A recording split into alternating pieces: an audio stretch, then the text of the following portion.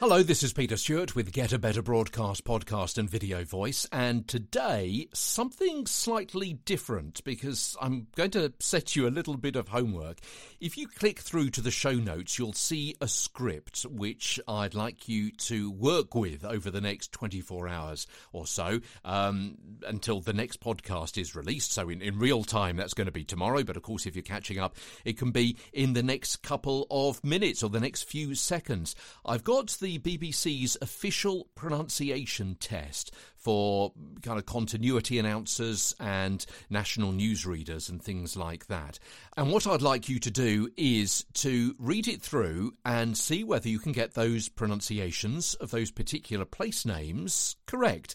Just a little bit of fun. So I'm not going to talk it through today. I'll talk it through tomorrow, but give you a few minutes or a few hours to work out exactly how you think it should be read. So see how accurately you would read the script. It's copied into today's show notes and it's from the BBC. So I'll be back tomorrow with the correct pronunciations of the homework that I've set you to do today.